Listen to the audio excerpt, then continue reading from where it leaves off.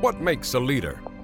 What pulls us beyond what we thought was our best and into sustained greatness? Tune in right here with Ron Kitchens to learn how to challenge and change your best so that you can move forward into leading at your highest level. Hey everyone, I'm Shannon Allen, and we are here with the 300th episode of the Always Forward Leadership Podcast with Ron Kitchens. Ron, how are you today? I am awesome. I am glad to hear that you're awesome. And I know that what's contributing to your awesomeness today is this incredible panel of leaders that we have, all of whom have been involved with the podcast and have worked with you in the past. And we are just going to celebrate and commemorate our 300th podcast by just speaking with them and listening about what they've learned over the years and just hearing their thoughts on leadership. So I think we're going to start with just going around and introducing everyone. So Carla Soanes, we will start with you. Hi, everyone. It's nice to be back on the Always Forward Leadership Podcast. I'm Carla Soanes. I am currently the president of Southwest Michigan First, which is a regional economic development company in Southwest Michigan, and also the president of Consultant Connect. So it's so great to be here. Awesome. And Faye Davis.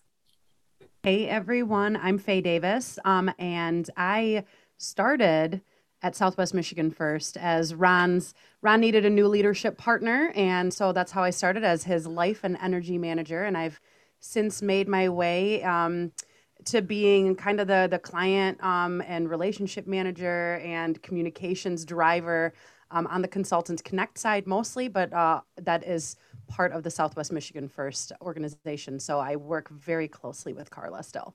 Awesome. We also have Tim Tarrentine here with us. Yeah, Shannon, thank you. Ron, thanks for having me. I think I was here for episode 1. It's good to be back for Always Forward with friends and family and community from over the years. Congratulations on episode 300. I'm happy to be on. Awesome. And we have Brad Lomenick. Hey, everybody. By the way, why does Ron get to have a life manager, Faye? No, the question is, why does Ron need I need a life manager. I want somebody to be my life manager. Hey, we're out there. Man, yeah, I was messing around with Outlook. I don't know what in the heck I've been doing out here. My goodness. Well, it's good to be on, and I don't know what episodes I was on, but it's been a while. So any of the people who have been listening for a long time may remember my, my days on the podcast. But anytime to hang out with Ron Kitchens, I'm gonna lean into. Awesome. Why don't you tell us a little about yourself? Well, I'm a leadership author, and I try to show up and help leaders, I guess in many ways, just do what they do. And I've been in the conference game for a long time. I have my own podcast. So I guess maybe consider me a thought leader, even though if you say you're a thought leader, you're probably not. So isn't that right, Ron? Say it this time. Yeah. Just admit you need a life partner who, will take care of everything and keeps you from doing dumb things. Listen, I mean, Carla's the president of the world these days. Tim's running the show. Ron's now in Birmingham. Faye is life managing. I'm not sure what I'm doing. So, and Shannon's hosting the podcast.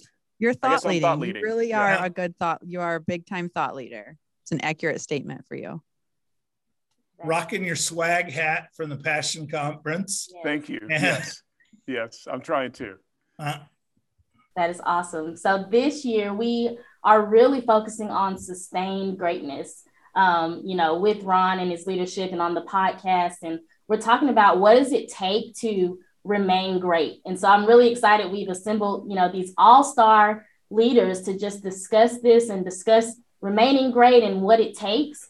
And so, I'm just going to throw some questions at you all. And I know our listeners are going to benefit tremendously from hearing what you all have to say, from hearing what Ron has to say about these topics. And so I in my mind, I broke it down into like 4 areas that I'd love for us to talk about. So I think a great place to start is a leader defined. And so, Brad, I'm going to throw you the first question. In the realm of, leadership, coaching, and development. I know that we've all kind of heard about the difference between leaders and managers. And so in your experience, what have you learned to be the difference between a manager and a leader? First of all, no pressure. I'm coming out of the gate hot and giving the first answer, but I would say this, a leader really thinks about the future and where we're headed, and a manager in general thinks more about the present. And, managers are really, ideally, they're thinking about what's happening right now. They're the tyranny of the urgent, and a leader is much more concerned about future, about vision, about, how are we creating an anticipated or a desired picture of the future that creates passion in people. If you really think about the definition of vision, that's what a lot of leaders would say true vision is creating a picture of the future.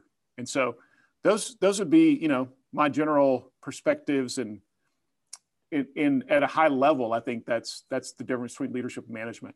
Yeah, so you know Carla, what, Brad? We used to talk about leadership all the time on this podcast, and my definition has shifted a bit over the years. I've learned a lot, right? And one of the things that I have learned about leadership is that it begins with leading self. That leaders first have to be fascinated with, what is it that I'm doing to become who I say I am? That alignment piece. Wow. Really helps everything else fall in place. And I've lived seasons of my life where that alignment was really tight. And I've lived times where I'm completely burnt out, overwhelmed, woe out, and the alignment is across the universe. And who I am and how I treat people and how I make decisions and the openness of my creativity all stems from, am I in touch and aligned with who I say I am to everyone else? And I found that doing that work is not only the most rewarding, but it is in fact the most difficult work of everything we do in organizations and leaders, is really understanding and managing our own. And so at that leadership level, if you don't do that well, you can't develop good managers who are engaging the affairs. And so I just wanted to add that piece, that I think all what you said is absolutely true. My ability to show up for that starts with how I lead my own self and that alignment. And that's just hugely important to me today. And I've learned that through the school of the hard knocks, but I got it. And you can't take it. That's right.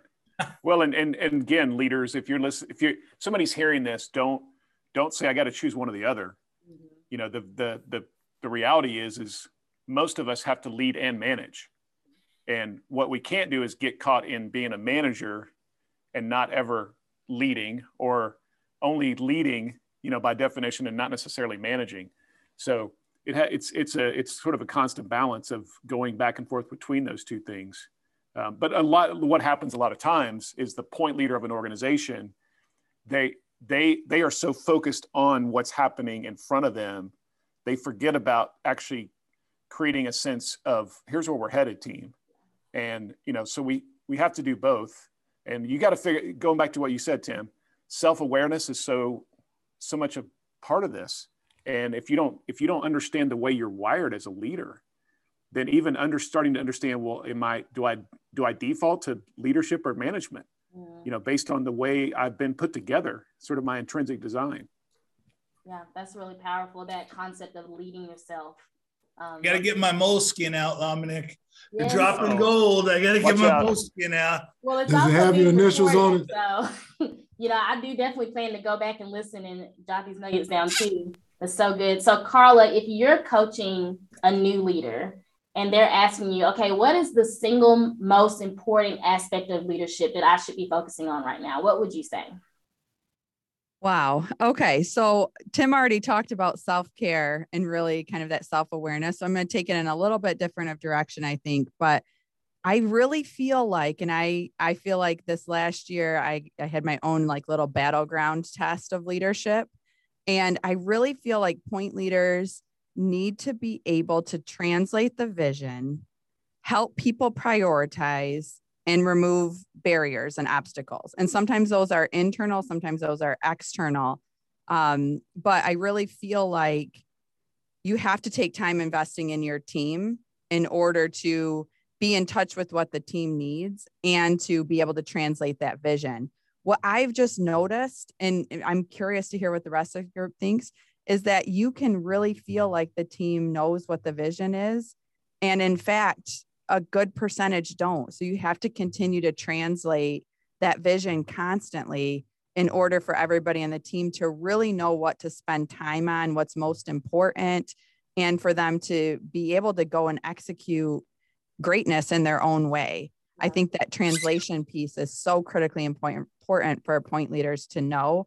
And you can't do it well unless you're really well connected with your team, because you won't know whether they got it or not unless you're really well connected. And that's not just with your senior level leadership, that's with multiple layers throughout your organization. Yeah, that's so good. Ron, you use a really cool metaphor about communication and translating vision. It's about a bucket with water. Would you share that?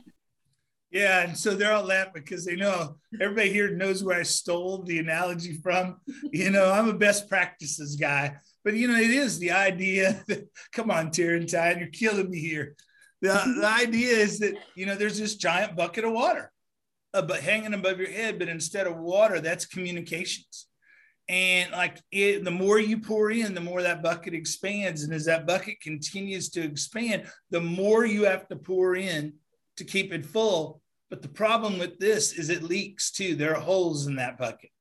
And so you've got to, what everyone in the world would say is over communication. Great organizations, great leaders know that's basic communications. And you've got to understand that it is ever expanding, and our needs as humans are expanding the bucket at levels that are not 1950s levels or 2010 levels, but we have an expectation to be communicated to in real time, instantaneously, and in levels of depth and certainty that no society has ever had in the history of the planet. But that's the norm today. And so great communicators, you cannot be a great leader today without being a great communicator. I don't believe it's possible. Yeah, that's so good. Any other thoughts on just what Carla's talking about communicating vision and making sure that your team is catching that vision? And can I just add to the new reality that the younger leaders today in the interview, before they've ever even said yes to being on your team, now they're asking, well, what causes do you believe in? Yeah. Tell me about the things that light you up in terms of how I can get involved in shaping the community. You're like, wait a second, we just had the first interview. Yeah. So there's more and more of a expectation, I think, of the new employee to say, don't wait 5 years until you really bring me into the conversation around what we're going to do to change the world here. They want to know like day one. And that's hard for so many of us because it took us a lot. We maybe never got there with a lot of organizations that we were part of. Yeah, so good. Brad, but the nice thing about being in economic development is that we have an answer for that at the ready right away. We are working to change everybody's communities right now. But most of the listeners to this podcast don't have that luxury. So that is a really good thing to be thinking about as a leader, right? Like, what causes does the organization support, and how does it plug into the community to make it a better place? And I think the average leader thinks, when do I start sharing about the things I'm really passionate about? Even things that might have been taboo before, whether it was politics or religion or the things that I care about. And I think people are looking at their leader, CEOs, presidents, executive directors, and saying, I need to know that now. I need to know that now in the early stages where most of us would have held that for a long time and only a few people might have known. So that's part of that, going back to Tim's thing, self-awareness, but also like transparency, a sense that people actually, they trust me because they see me for all that I am, not just parts of me. Yeah, that's so good. So as we're talking about, the definition of a true leader, Faye, I want to ask you, because this is a great opportunity, I think, to embarrass Ron a little bit. And so I'm all on board for this. But Faye, can you describe a time or just times over working with Ron where you saw him model true leadership?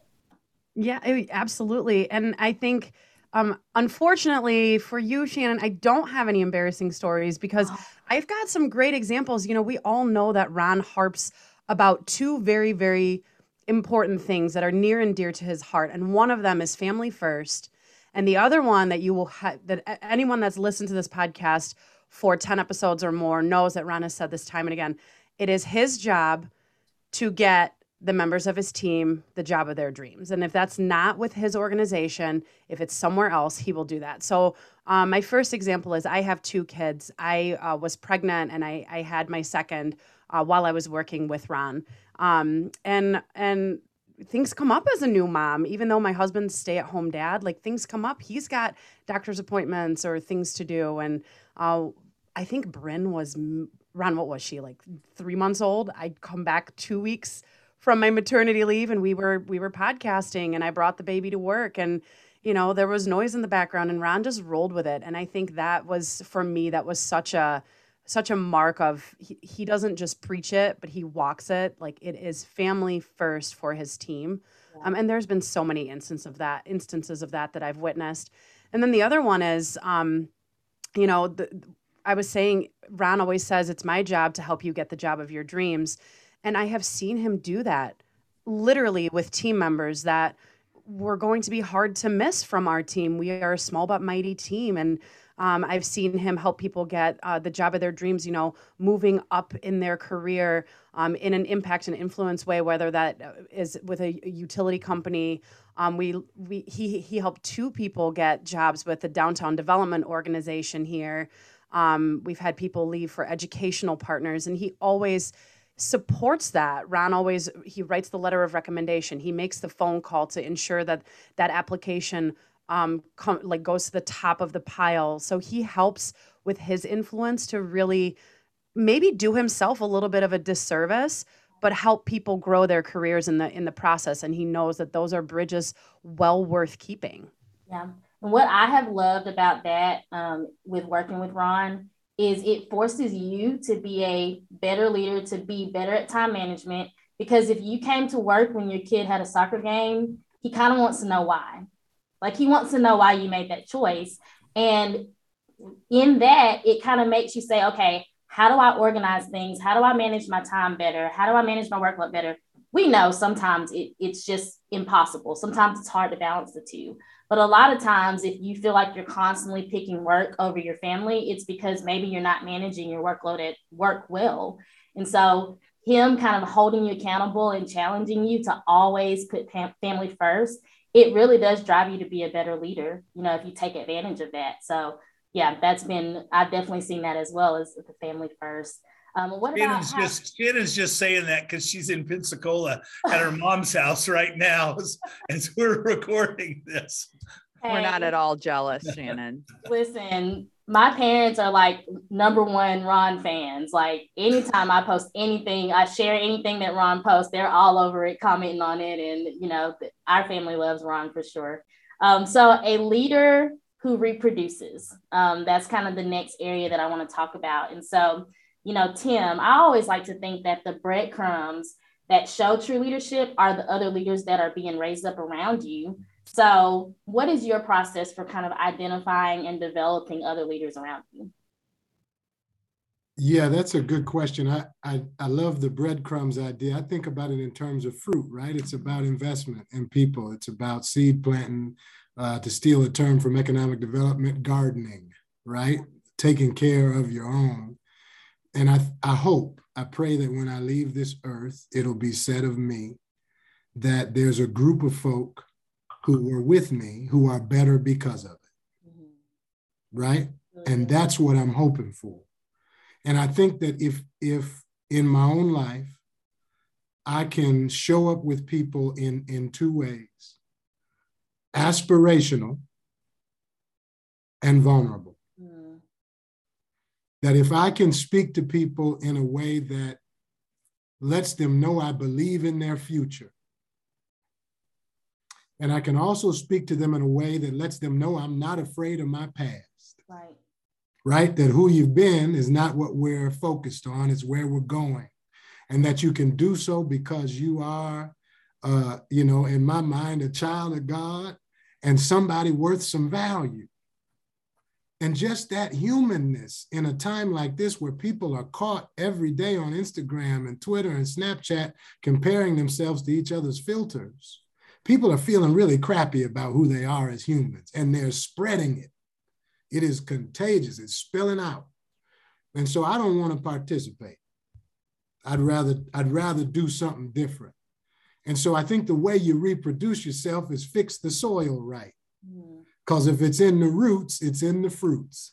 As this older guy, one of my former mentors, Deacon Carter, used to say, if it's in the roots, it's in the fruits. Yeah. Can we give verbal feedback, by the way? I need some verbal feedback here. I need some amens. Amen. Well, then say it. You can say it. Come on, man. I was trying to be quiet. I was trying to be quiet, but I got to get in there and amen. And more of that. Let's go. I'm serious that today, there is just so much pulling at us that an authentic human being who can be a real human and speak to who somebody can be through how they behave. That to me is an exponential opportunity to grow leaders, because all we need is more people out of drama and turned on toward their purpose and their talent. And you can unlock that by being fully human as a leader and also by being aspirational, in my mind. That's the best soil for it to get in the root. And then you let the good Lord and life take care of the rest of it. However the tree grows, get the ground right. Yeah. And the rest of it you leave to the, chance. That's so powerful. That's powerful. So good. Can I ask a follow-up question to Tim? Mm-hmm. Well, first of all, that preaches well. You preach it well. Secondly, that I think people are, as you said, they're starving for it. Hungry. They're because we don't have a lot of models where we're seeing it, so we can actually stand out. We don't have to actually be that great to be able to actually move the needle and stand out around what you just talked about.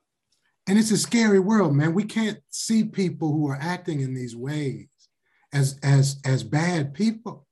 People are afraid, and when we're afraid, we go to what's safe. And what's safe for most humans is tribes. We go further into getting away from stretching ourselves and further into protecting ourselves.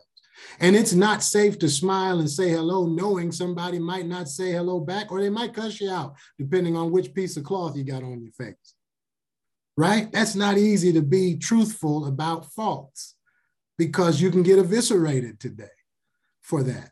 But that's the way the world is going. And if we're going to lead, we're going to have to at least take a different avenue. We can ride by the highway on the service road, but we can't be on the road with everybody else acting crazy. So it's about choices. It's really good. Does anybody else have thoughts about just coaching and developing leaders around you? The only thing that I will add is that I 100% agree with everything that Tim said.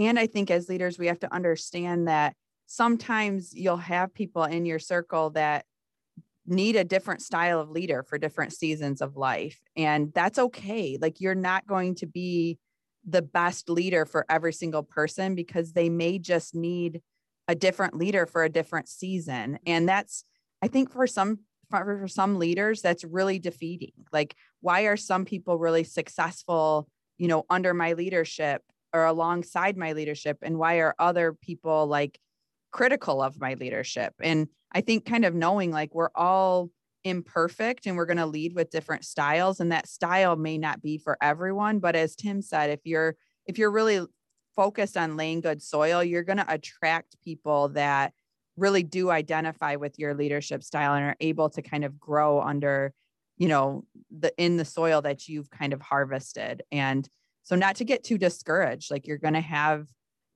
people cross paths sometimes that you weren't the best leader for. And that doesn't mean you did anything wrong. It means that maybe they needed something else at that season of their life.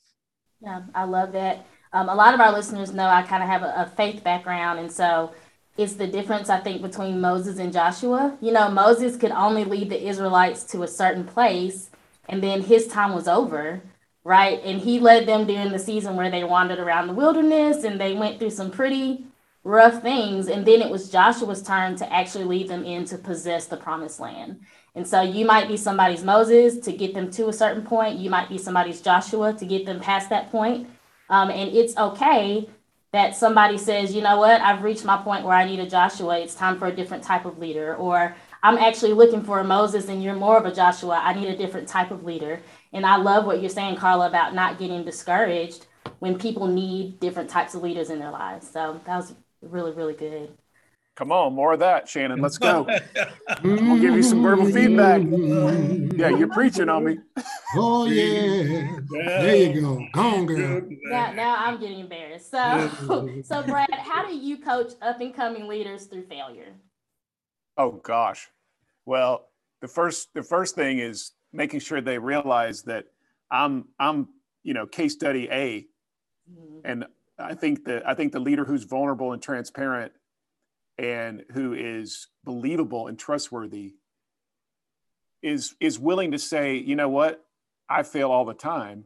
And there's a difference between that you're failing because you're shooting for something that is so high in its standard compared to that you're a failure and that you just constantly are not hitting the expectations. So the difference between somebody who, take something simple like I don't show up on time, and you consistently don't show up on time. Well, you're failing. You're a failure at time management at that point. But the idea that I'm gonna try to crush this project, and it's so far reaching that I look around and go, man, I am so scared that I'm not going to hit the expectation. If we're shooting for that, and we still are batting, 300. That's going to get you in the Hall of Fame in baseball. Yeah. So it's all perspective when it comes to how do you view failure and what does it look like for us to now think about ourselves as risk takers and innovators. Yeah. And there's a big difference between somebody who's a risk taker and is willing to fail at that one thing compared to my whole life just seems to be constantly that I'm losing, that I'm not hitting the expectations. So some of that, to your question, Shannon, it depends on where somebody's coming from and where they are in their journey. But in general, I want to coach people to say, first of all, failure is not final. And also failure is not fatal. The number one thing I think for a lot of coaches, just to go sports, nerd out on sports for a second, a lot of coaches, especially with young adults today in the college space, let's just use that you have a whole new generation of athletes who are showing up on teams, and one loss feels like the end of the world. Yeah. Compared to one loss, we don't want to lose, but this is a chance for us to now get better. And just that mindset shift of, oh my gosh, my world is over now, compared to, no, we don't want to lose. We want to get better after that loss, but let's keep getting, let's keep going to the finish line. So yeah, that's powerful. Ron, and I think though, to add to that, and so since Shannon has joined the podcast, there's not a podcast gone by that we don't mention Nick Saban and the University of Alabama. It's not always my fault. As all the listeners know, Shannon's dad was a running back at Alabama, and the first game of the season, Shannon's at my house with my family, and all Lynn's crazy family are all in the basement watching the game so she can tell us how to truly appreciate Alabama football. But the one thing that is, I'm on this journey of studying greatness. What do great organizations and great leaders do? And one of the things that I've kind of determined that about Alabama and Nick Saban, it isn't that they have the best facilities. They don't. Clemson's facilities are better. It isn't that they have more money. They don't. They have lots of money, but lots of people have lots of money.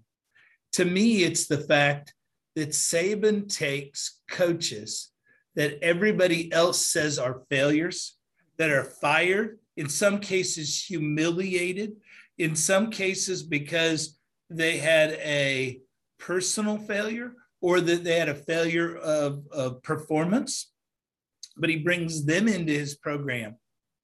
And he, lack of a better word, he recycles them. And the next thing you know, they're off leading successful programs again, but they helped take his program and bring their talent, strengths, and capacity in. And I am fascinated by that idea, particularly in a time in our culture where we have ageism, that if you're over a certain age, you probably can't compete. And if you're under a certain age, or if you're a color or this, you have all these ways that we're dividing people and we're canceling people and we're critical of people, that we can say, you know what? I just want the best people.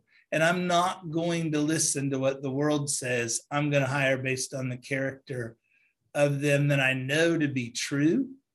And I want them on my team. And there's just something about that I haven't put into words yet, but is going to be, I think, the future of great organizations. Saban's proved it in football. How can we prove it? You know, I can just look at church world and the people I know, and certainly folks more that Brad knows, that have had crisis and now you're out. Well, these are great people leading great organizations. How do we bring those people back into high-performing organizations? And maybe they're never the point leader again, but maybe they are. And what does that look like? And I think that's critically important that we do that. Yeah, that's good. I think it's so interesting. I can tell you. Go ahead, Faye. Oh, sorry. I just think it's really interesting listening from really the beginning of when we kicked this episode off, is just this constant thread of like, one, we're all human, and two, seeing other people for their humanity. Tim touched on it, where in those seasons where, you know, the person you want to be and the person you are, maybe the gap is really, really close together. You are there. You're living exactly who you want to be. And then in times of strife, maybe that gets really far apart. That doesn't make you less of a human. And it also reminds me of what John Acuff says about kind of that old school, new school leadership. Old school leadership is I have no flaws and therefore I am the best at leading. Whereas that new school leadership is people won't trust me if I don't admit my flaws. And therefore I admit that I'm human. And you know, Nick Saban has done that with these coaches that he brings in that have had episodes of failures, of, you know, weaknesses showing. And Ron, I'm going to change the word you use, recycled. I like refurbished better. Yeah. But yeah. So so this thread, it just keeps coming back of, as leaders, we have to not only recognize that the people we lead are human, and there's going to be good days, bad days, there's going to be failures, there's going to be successes, but also remembering that we are only human. And if we are only comparing ourselves with other people's highlight reels, you're never going to get to who you actually want to be. Yeah, so good. Ron, I think one area that... I think Tim had a comment on that. Oh, I'm sorry, go ahead. I was going to be quiet, but see, you let me go on. So here's the other thing I think to this question about what do we do with failure, right? I think as leaders, we got to figure out ways to provide safe landings for people. There are so many ways for leaders to be attacked today. And it's not because leaders haven't made a mistake or they're not real reasons to be upset. What I'm saying is that in order for humanity to work as it was designed, we're going to have to be both on and off. Failure is a necessary part of growth. Nobody ever grew on flat ground. You got to climb some mountains and fall in some holes. You got to take a couple butt kickings. Mm-hmm. And in today's environment, if you can handle a cancellation and come back, Lord have mercy, the strength that you gain, the strength, the ability to only care about what matters, that is a gift, right? To know who your friends are, to know where you support. My God, man, it's crazy. And we don't want that process to take place. And so the leaders, I think, to Ron's point, the organizations who are going to come out of this mess on fire, light years ahead of the rest, are those who can figure out how to find some junkyard dogs and give them some safe landing. Yep. Because you take a person who's been through fire and is still walking. Yep. Well, that's the difference. Yeah. That's the difference between iron ore and steel is the fire. Correct. right? And I think that's the thing is fire is necessary, but we'd rather not let you have it today. And that's a dangerous thing. So leaders are going to have to make individual choices about, do I want steel in my organization or do I want brittle? And I don't remember, and I wish I'd have come up with it, but I don't remember. It was a speaker that I saw, and Carla, we might have been together seeing it, but her thing was, what if you had to wear a t-shirt for this whole conference that was the worst thing that you had ever done in your life? Shouldn't, you know what? Let's just make it a t-shirt that's the worst thing you've done this month. Would you wear that t-shirt and feel comfortable interacting with people? And how would that change how you perceived other people if your junk was as obvious as their junk? Yeah. I think those are the things that, you know, and in high profile jobs like college football, everybody knows what that t-shirt says, but it's the person who figures out how to how to wash that t-shirt and get that stain out of it that gets to thrive in the next generation. Yeah. Ron, talk about failing quickly, because that's something that you say that I've really learned from is if you're going to fail quickly. Can you elaborate on that? I probably stole that from Brad Lomenick, who stole it from John Maxwell. So no question. It all goes back to Maxwell. At the end of the day, it all goes back to John Maxwell. So, you know, for me, it is about resources and not about the resources you lose failing fast. Is if you have great people, I've never in my life not had enough money, not had enough time, and I've not had enough great people. But if you have great people and you apply their time correctly, the money always appears.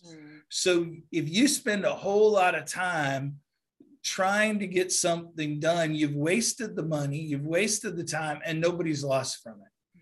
And so, you know, it's this idea of when you fail, treat it like graduate school, make sure everybody knows it. And here's what happened. Here's why it didn't work. A lot of times somebody will go, oh, if you'd have just called, I could have helped you with that. And then you can start over again.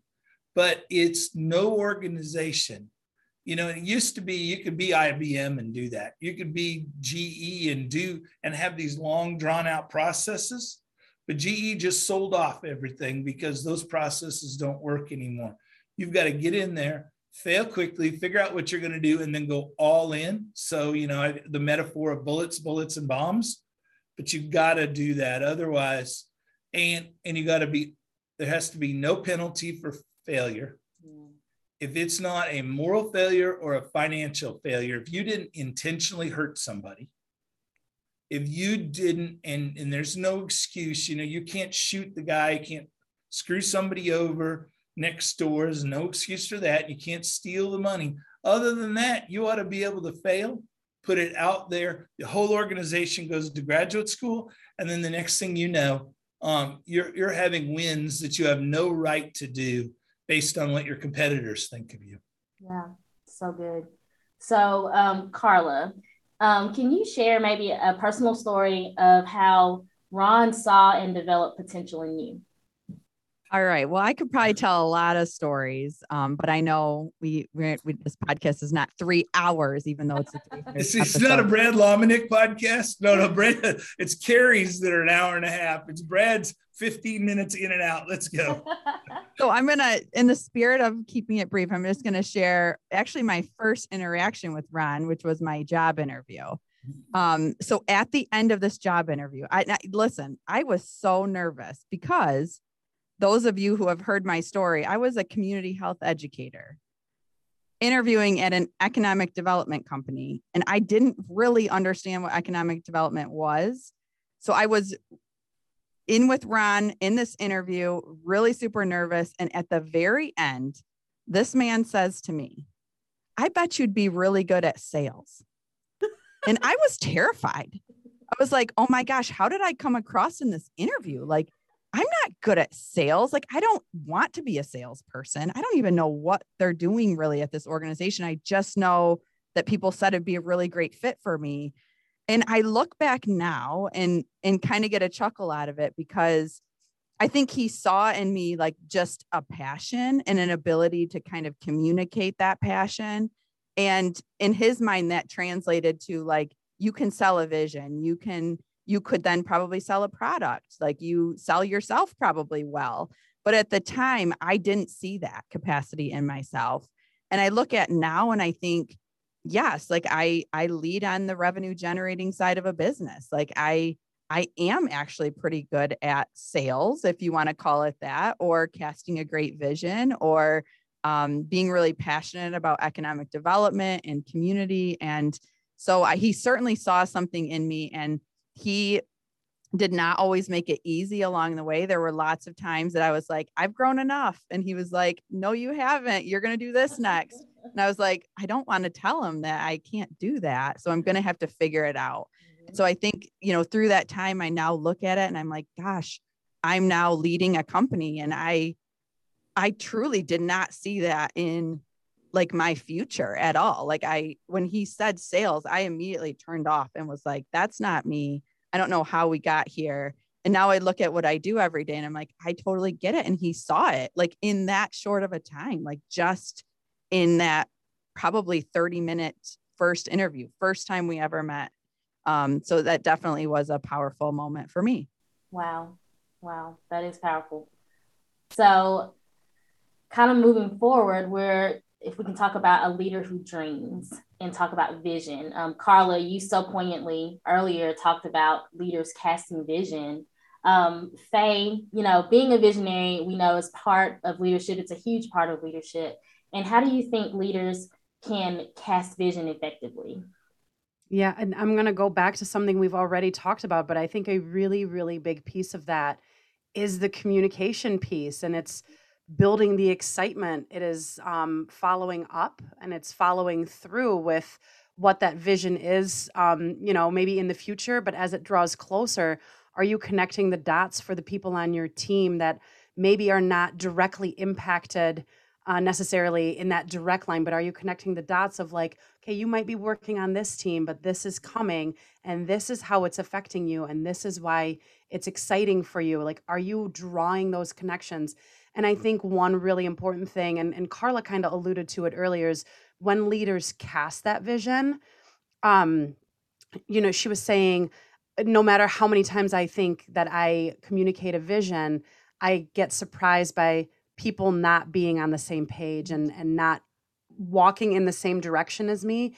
And so I think a really big piece of that is bringing yourself out of that 50,000 level vision and coming down onto the level of the executors on your team and making sure that they understand, yes, top management team keeps talking about this, and it feels in the leader's head that it's been communicated, but are you also coming back down and getting that two-way feedback loop of, are my people understanding what I'm talking about when I say these words? Do I need to bring it down into more layman's terms? And like, how do you do that as a leader? How do you switch between macro level and micro level of the organization? I don't think there's an easy answer, but it's always the communication piece. Like, how are you saying it? How often are you saying it? To who are you saying it? Are you saying it to the same people, or are you bringing in fresh ears to hear it? And it's just that continuous bucket of communication that Ron always talks about. You just have to keep filling it, and you have to make sure you're filling it with different sets of ears and different teams listening in on these messages. Absolutely. And so, I think that's such a great point. And I'm just sitting here thinking, at home, I'm living in a household with 2 3-year-olds. And for anybody who's raised a 3-year-old, they go through a phase of why. It doesn't matter what you ask, they ask why. And I just started thinking as you were talking, Faye, that we need to start thinking about like the why, not behind the vision, but also like what's the why that will plug everybody back into the vision. And you only get that through kind of talking about the vision with individuals and saying like, why do you think this matters? And for everybody, especially like I'm just thinking in economic development, everybody's why of why they get into this is it's so different. And so really being able to know that for each person on the team helps you better translate that vision. But you have to allow people to ask the why questions and kind of be able to to do some soul searching of the why that is motivating them to even be engaged at all. So we have to channel our inner 3-year-old. I love that thought of knowing someone's why helps you to know how to communicate the vision to them. I think that's really good. So Brad, if you've ever had a time where you've had to bring someone back into alignment with the vision, maybe they knew the vision before, but then they misunderstood or they just got off track, and now you're having to coach them back into alignment with the vision. What are some good practices for that? I'm still thinking about the last question. That leaders are repeaters. Yes. Leaders are repeaters. Leaders are Snaps repeaters. for that, Brad. Snaps. Yes. Leaders are repeaters. Like you have to say it maybe 100 times. Ron, what do you always say about politicians? Well, it's a Richard Nixon quote. Why do politicians repeat themselves? It works. Yeah. By the 100th time, somebody might say, "Oh my gosh, I've never heard you say that," and you just want to punch them right in the throat. Carla has a great episode about that. Carla and I did one on the America's Jobs team. How do you react in a very diplomatic way when somebody finally sees the light after you've said it 100 times? And what was your answer, Carla? You would have to listen to the episode because it was like 20 minutes. I like it. I mean, it was like 20 minutes. I mean, it's really hard. It's really hard when you work on something for a really, really long time and you've had quote unquote like doubters or haters along the way. And then you finally get to the moment and then they think it's their idea. And you're like, what just happened here? But you can't in the moment say that. You just have to be really gracious and say like, gosh, it is such a great idea. I'm so glad it's happening for our community. It wouldn't have been possible without all of our hard work and energy. So that's the snapshot, but there's a lot more depth in there. It feels like an episode of Parks and Rec. Yeah. Shannon, to your question. Oh, go ahead, Tim. No, I would just add that I think that this vision and the why piece are also filters for decision making in execution. So part of getting the team aligned around the vision is giving them permission to make decisions around the vision. And so, for instance, the most powerful force for change as a job was not just a repeatable vision. It also created safety in decision-making, that if you had to choose between two alternatives, you ask yourself, which one creates jobs? Which one is a powerful force? And it creates an empowerment and a freedom and a release for people to engage their talents fully and bring that to decision-making. Because I know, I don't have to know exactly where we're going, but I know what decision I should make. Wow. And that in itself is an accelerator of culture. It's an accelerator of leadership. And I would imagine the outcomes are better when people can make their own decisions and have that filter 24/7. Yeah. That's a great point.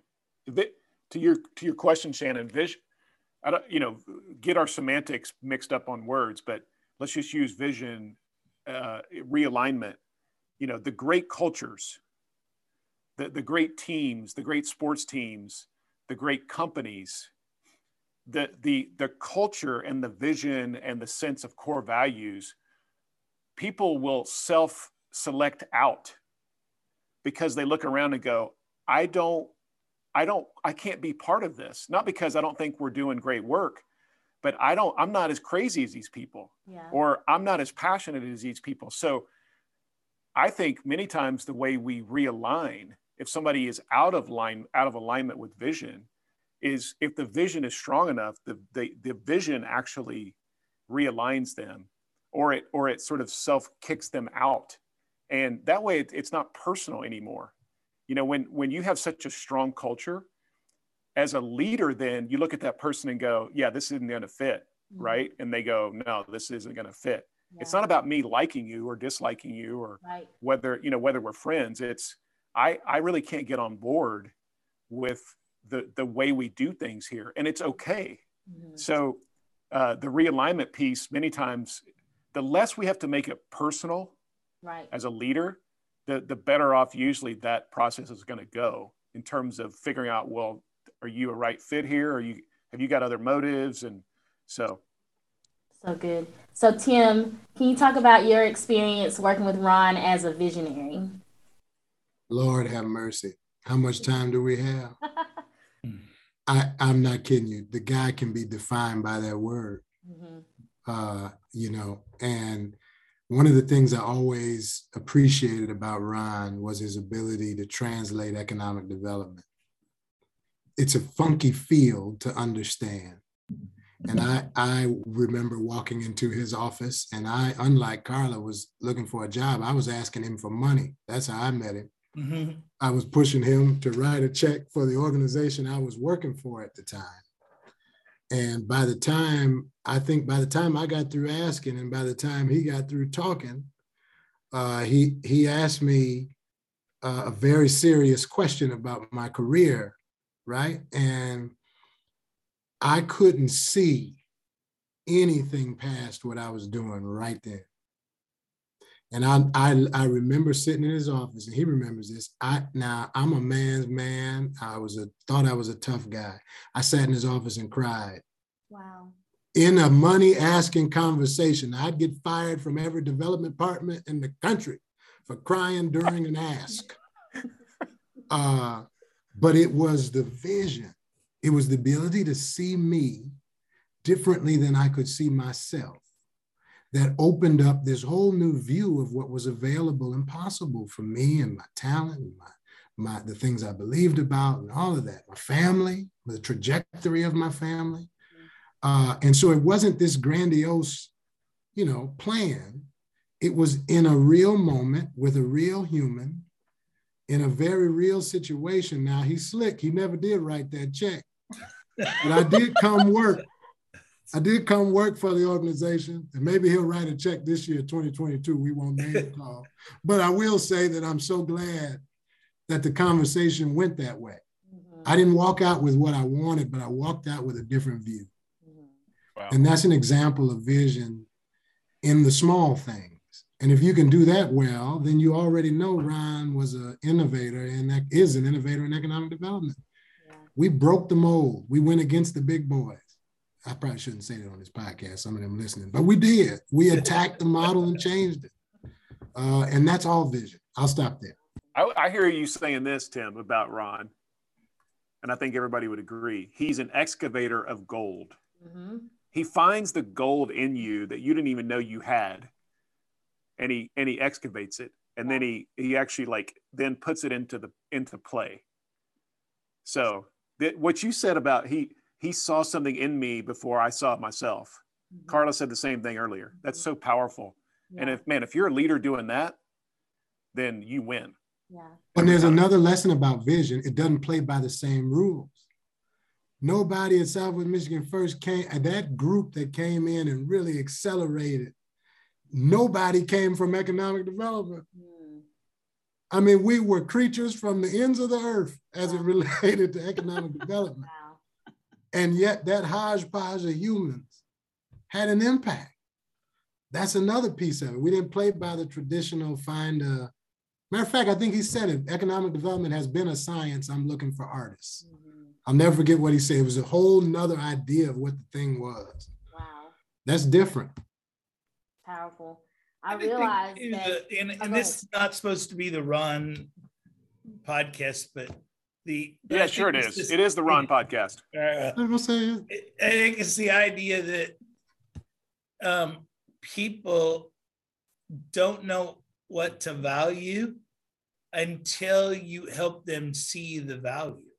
So I was with a macho group of guys hunting in Mississippi, and everything that connotes, everything you think at a hunting camp on an old plantation in Mississippi, the bunch of macho guys.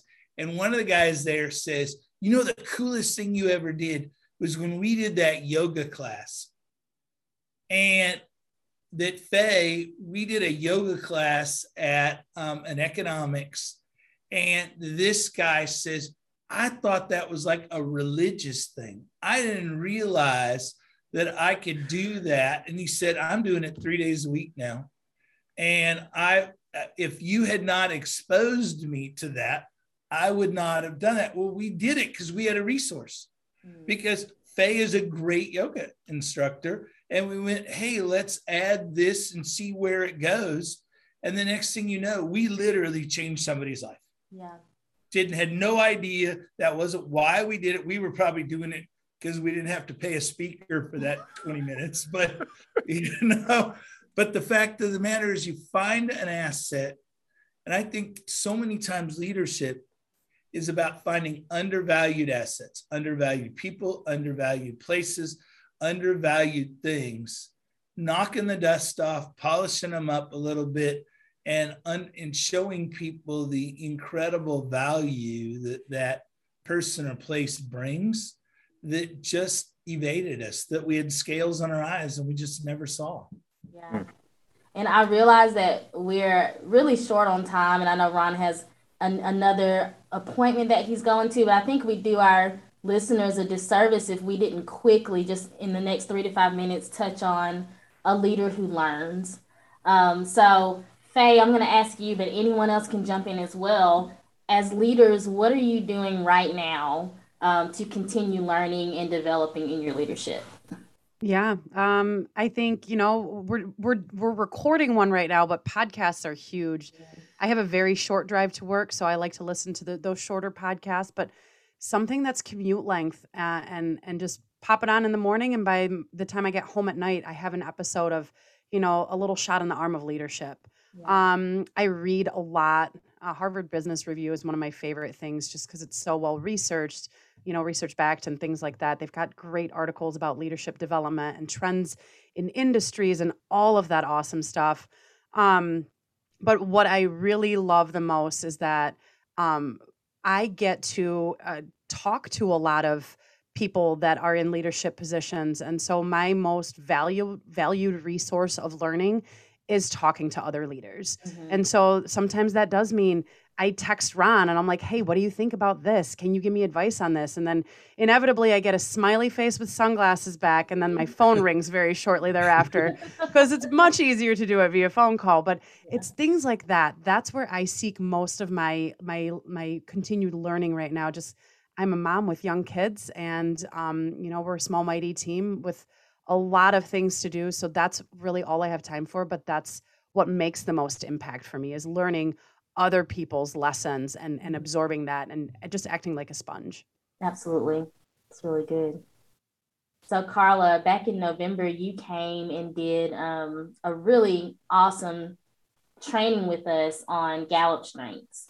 And so I wanted to ask this question to you: how do great leaders maximize their strengths and hopefully minimize their weaknesses? All right. Well, you got a Gallup strengths coach talking about strengths, so I'll make it brief. But listen, I firmly believe that you can't really maximize your strengths unless you know what they actually are, and